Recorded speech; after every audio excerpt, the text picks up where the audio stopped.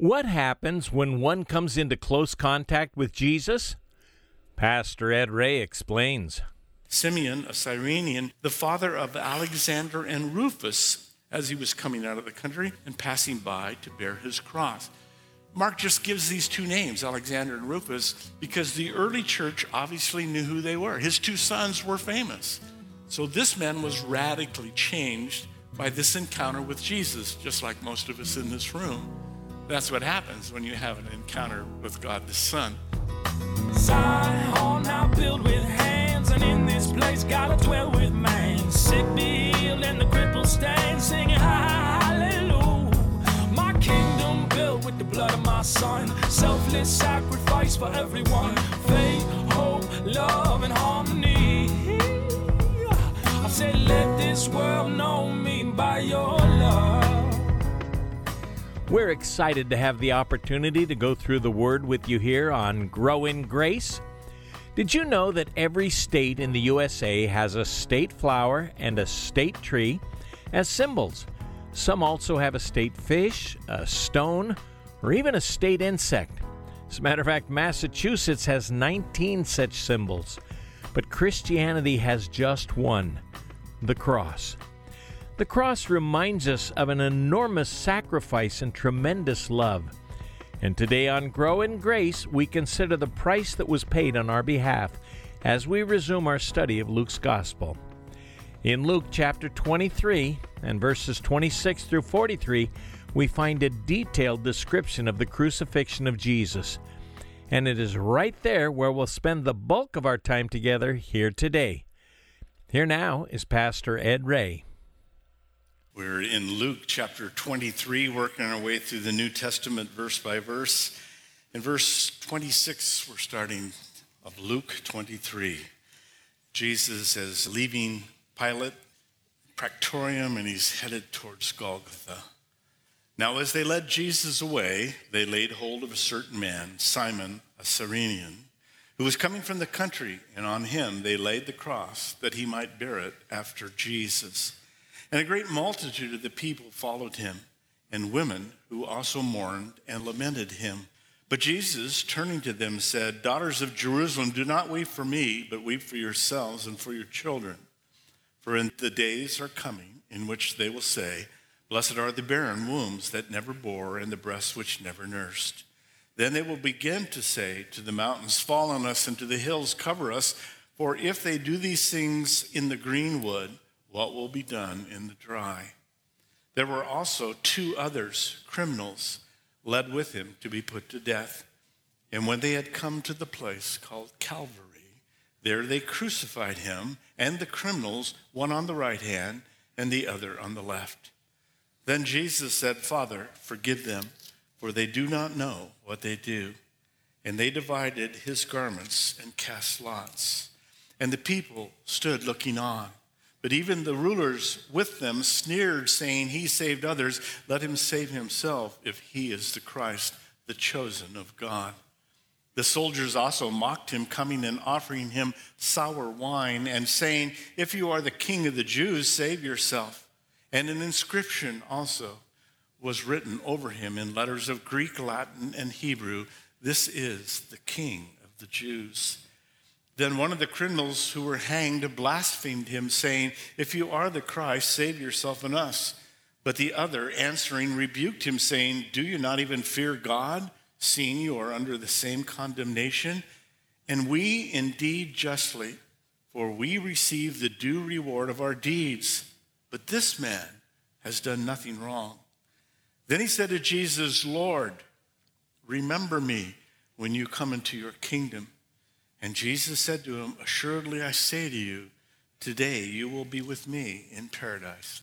The substitute, mistaken identity. People didn't get what was going on. I was reminded of a great story I read, looked it back up. In San Diego County not long ago, an elderly lady was shopping at the grocery store. She made her way through the checkout and pushing a cart, went to her car. But as she approached her car, she noticed 4 young men getting into her car. Well, she'd had trouble before, so she reached into her handbag and pulled out her licensed handgun and said to the young men, pointing it at them, "You'd better get out of there. I know how to use this." And they wisely got out of the car and ran down the parking lot.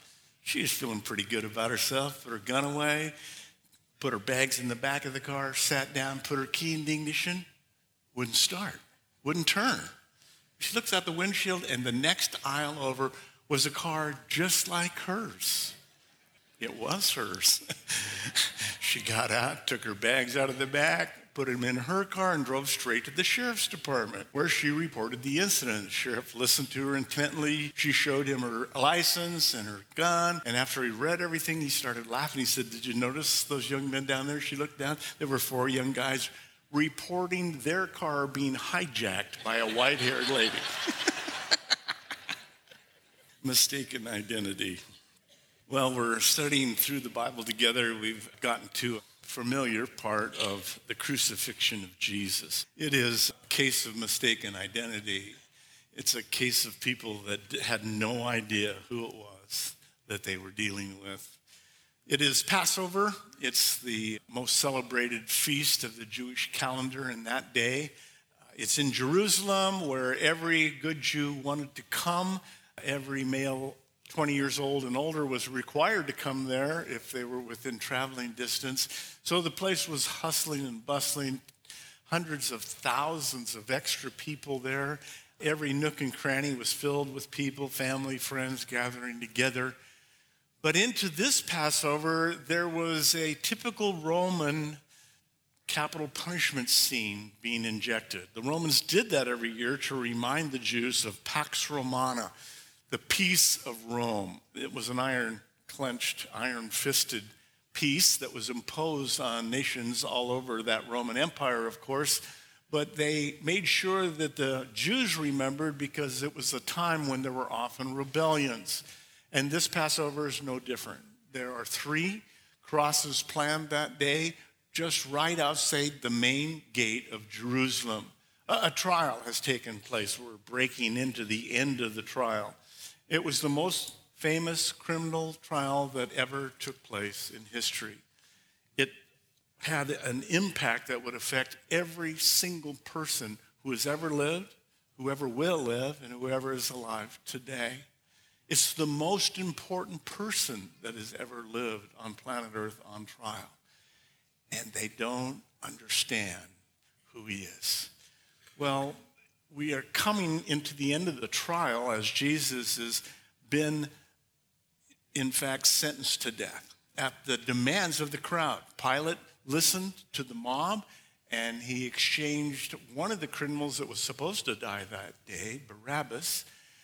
He was set free, and Jesus, who was innocent, would die in this guilty man's place. This section breaks up into 3 parts. The first is this man, Simon, or Simeon, as they said, who carries the cross, verse 26 through 31, and he's greatly impacted, we'll see, from other scriptures.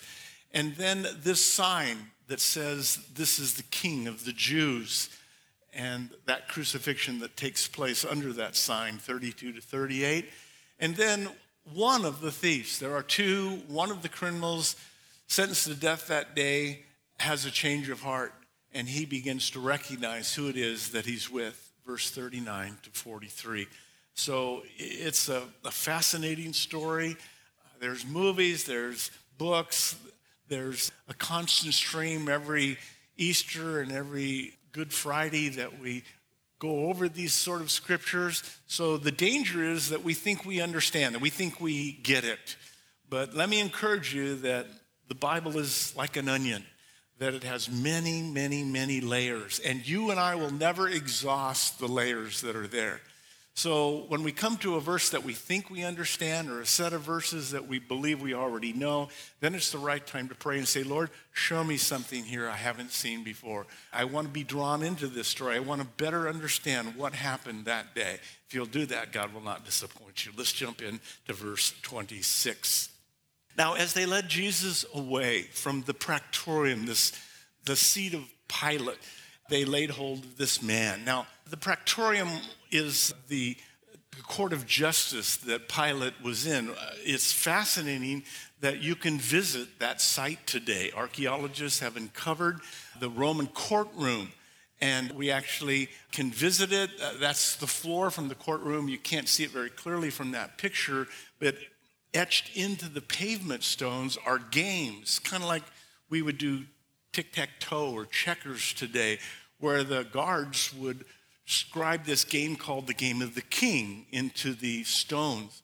And so this is one of the places when you go to Israel, you can stand and know you're standing right where Jesus stood. It's interesting that it's about 15 feet below the surface of the modern streets of Jerusalem, and that's because Jerusalem has been destroyed over and over again. According to one author, 17 times the city has been destroyed and rebuilt, obviously 18. So down low, you can visit this spot. Now, from that spot to Golgotha, Calvary, the place where Jesus was crucified outside the northern gate, is less than 1,000 yards. It's not very far. But Jesus has been whipped and battered and bruised. Started in the high priest patio. It happened again before Herod. It happened again now after Pilate.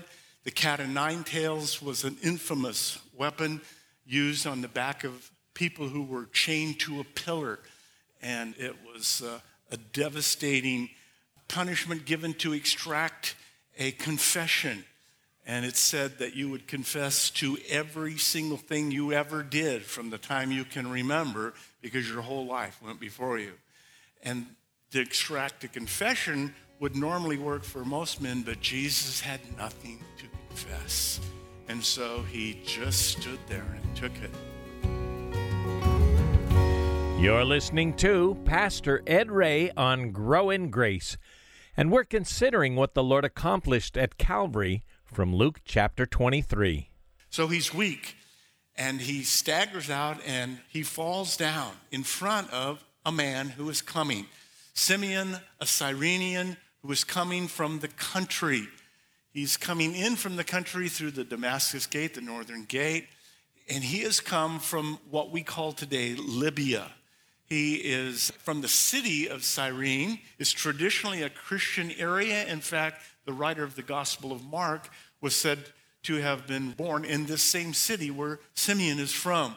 Now, Simeon is probably an educated man. This is a university city. One of Socrates' disciples went there and started a school of philosophy. It's a beautiful area. You'd think it dry, but it's not. There's the archaeological site today. It's right next to the sea. Kyrie, where the name comes from, means spring in the Greek language. So it's a very lush valley that it's in, and it's a seaport. So he's traveled a great distance, probably his only trip, his once-in-a-lifetime trip to Jerusalem for the Passover.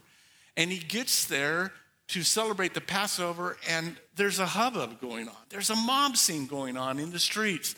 And he pushes his way through the crowd, and he finds himself right in front of this criminal who falls down, and then he feels a spear on his shoulder.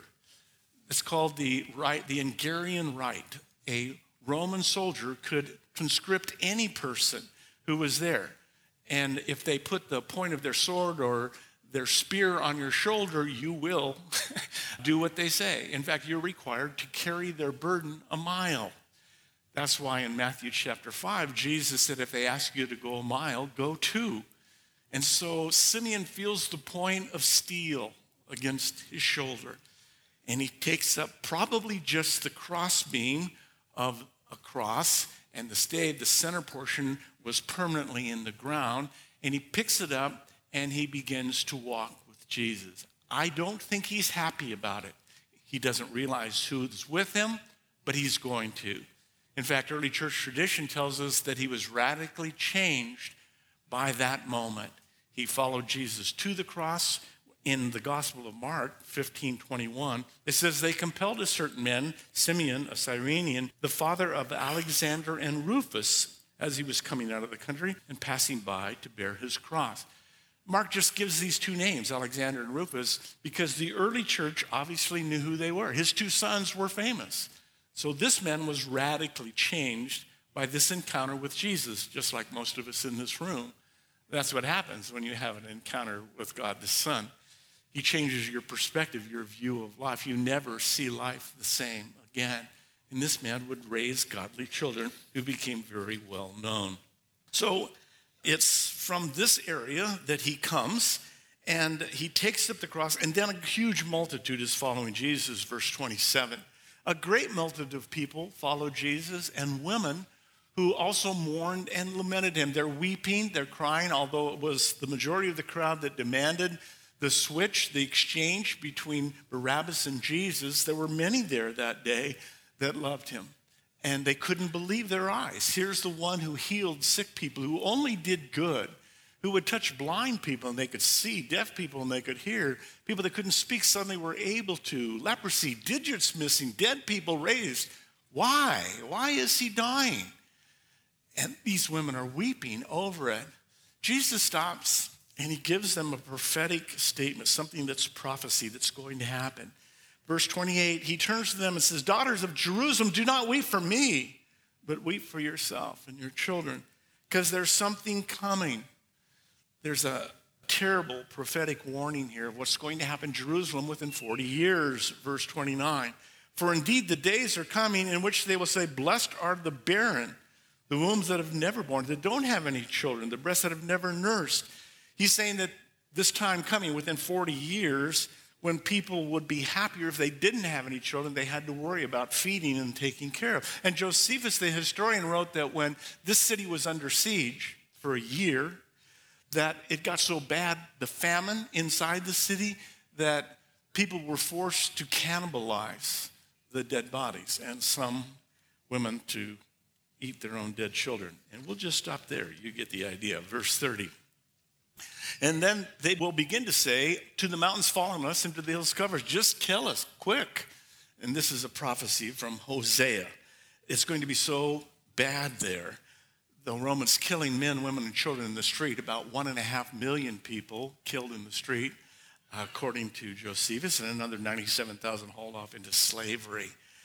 And then he makes an even more cryptic statement, verse 31. For if they do these things to the green wood, what will be done to the dry? It was a common saying, evidently, of that day. If the Romans would do such evil on Jesus, full of life, imagine what they would do to the nation of Israel that was dead spiritually. Warning from Jesus. So Simon is deeply impacted. Then other criminals are watching, starting in verse 32, his identity. 2 others, criminals, led with him to be put to death. And this is to fulfill the prophecy about the Messiah, Isaiah 53, verse 12. He was numbered among the transgressors, the sinners, the criminals, that said 600 years before Isaiah predicted this. He was numbered with the transgressors, yet he himself bore the sins of many, and he interceded for the transgressors. He prayed for those who were, in fact, guilty. Now, this isn't surprising that he was called among sinners, because he was that way through his whole ministry. He was numbered among the sinners, if you will. He was accused of being a Sabbath breaker, of being a drunkard, of being a glutton, of hanging out with tax collectors and prostitutes. I mean, this man eats with sinners, they said. Of course, that's the good news for you and I, because we are sinners, and he invites us to come. These 2 criminals, lawbreakers, literally evil workers, Matthew 27 says they were robbers or thieves that used the money they got to support an insurrection. Evidently, they were part of Barabbas' band. The leader and 2 of his generals probably were going to be crucified that day as a statement to the rest of Jerusalem. Don't come against the clenched Roman fist, or you will be crucified. And when they had come to the place called Calvary, Cranion, where we get the word cranium, the Greek word, skull. When you come to this place called Skull, and if you would go to Israel, and again, I recommend that you do, every believer should, and you come and look at the side of this cliff that at Gordon's Calvary, you'll see 2 very obvious eye holes, and it looks like a skull and a nose hole. When the Romans cleared the northern road around the northern part of the city, they blasted it and they worked their way through solid rock. And it just so happened that it came out looking like a skull, round top, 2 eyes, and a nose hole. It's offset a little bit by the smell of diesel. The Airbus station is right next to it, but you can't miss that it looks like a skull. So it's there that they took him. It's right outside the gate. It's a prominent place because the Romans were using this as a deterrent. They wanted everybody to be afraid. It was that kind of a statement to everyone around them. And there, it says they crucified him. That's so simple, the words, but so penetrating. It says that Jesus was led like a lamb to the slaughter. I take that to mean that he allowed them to crucify him. Now normally, the Romans would scourge the criminal who was being put to death, or the victim, and then the soldiers would put their knees on his arm and nail it with a big square Roman nail through the portion we would call the wrist. The Greek word for hands includes everything from the fingers to the elbow. And so they held him down and then pinned him, and of course, flailing and fighting and screaming. But I read, Jesus led as a lamb to a slaughter, that he extended his own arm and left it there. Did he wince? Oh, did he cry out? It doesn't say that he did. But man, it makes you want to grit your teeth, doesn't it? And they crucified him there. And these other 2 criminals together, one on the right, one on the left. Now, there's an interesting side note that I want you to see, that they're doing exactly what the law said is supposed to happen for someone who had committed a capital crime under the Jewish law, too. It's Deuteronomy 21:22. If a man has committed a sin deserving of death, and he is put to death, and you hang him on a tree, his body shall not remain overnight on the tree, but you shall surely bury him that day, so that you do not defile the land which the Lord your God has given you as an inheritance. For he who is hanged is accursed of God, carries a curse from God. That's exactly what Paul wrote to the Galatians in the New Testament, Galatians 3:13. Christ has redeemed us from the curse of the law, having become a curse for us. For it is written, cursed is everyone who hangs from a tree. So they were fulfilling the Roman law. They were fulfilling the law of Moses. They were doing it the way that they were supposed to. Not a coincidence. This is all part of God's foreknowledge and plan. Verse 34, and Jesus said, Father, forgive them, for they do not know what they're doing. They failed to recognize the Messiah when he was right there in front of them. When he did all the works that the prophets said that he would do, they still refused to accept that he was the Messiah. Why? Because he wasn't doing it the way they wanted him to. They wanted the Messiah to be the military ruler who would get rid of the Romans, who would lead them back into their glory days when they were once the most important nation in the Middle East.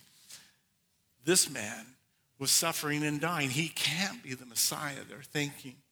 1 Corinthians 2:8, Paul said, for if they had understood it, if they would not have crucified the Lord. Of course, that doesn't mean that they deserve forgiveness, but he gives it anyway. Someone is watching. Someone is listening to these words. Father, forgive them. What is that? They're crucifying him? People stood by. You're listening to Grow in Grace with our pastor and Bible teacher, Ed Ray. You'll find us online at thepackinghouse.org, and that's a great place to go and hear this program again. That's thepackinghouse.org. Or call and ask for a CD copy at 844-77-GRACE. You know, it takes a team to bring you Grow in Grace, and we look to our listeners to help make all this possible. If you'd like to make a contribution, you can call 844-77-GRACE. And as you do, be sure to request our special offer available for a gift of any amount. It's a book written by Gene Edwards called The Tale of Three Kings. It's based on the biblical figures of David, Saul, and Absalom. And if you've ever experienced pain, loss, or heartache at the hands of other believers, this will be very encouraging to you. There's comfort, healing, and hope to be found in A Tale of Three Kings. And again, we'll send it your way for a gift of any amount. You can reach us at 844-77-GRACE. That's 844-77-GRACE. And even if you're not in a position to be able to give, we still want to hear from you. Your email would be a great encouragement to Pastor Ed. This lets us know where Grow in Grace is having an impact by God's grace. Our email address is packinghouseradio@aol.com. That's packinghouseradio@aol.com. And then join us for the next Grow in Grace when Pastor Ed Ray will pick up where we left off in the Gospel of Luke. This program is brought to you by Packing House Christian Fellowship in Redlands, California. Zion now built with hands, and in this place gotta dwell with man. Sick be healed and the crippled stand, singing hallelujah. My kingdom built with the blood of my son, selfless sacrifice for everyone. Faith, hope, love, and harmony. I said, let this world know me by your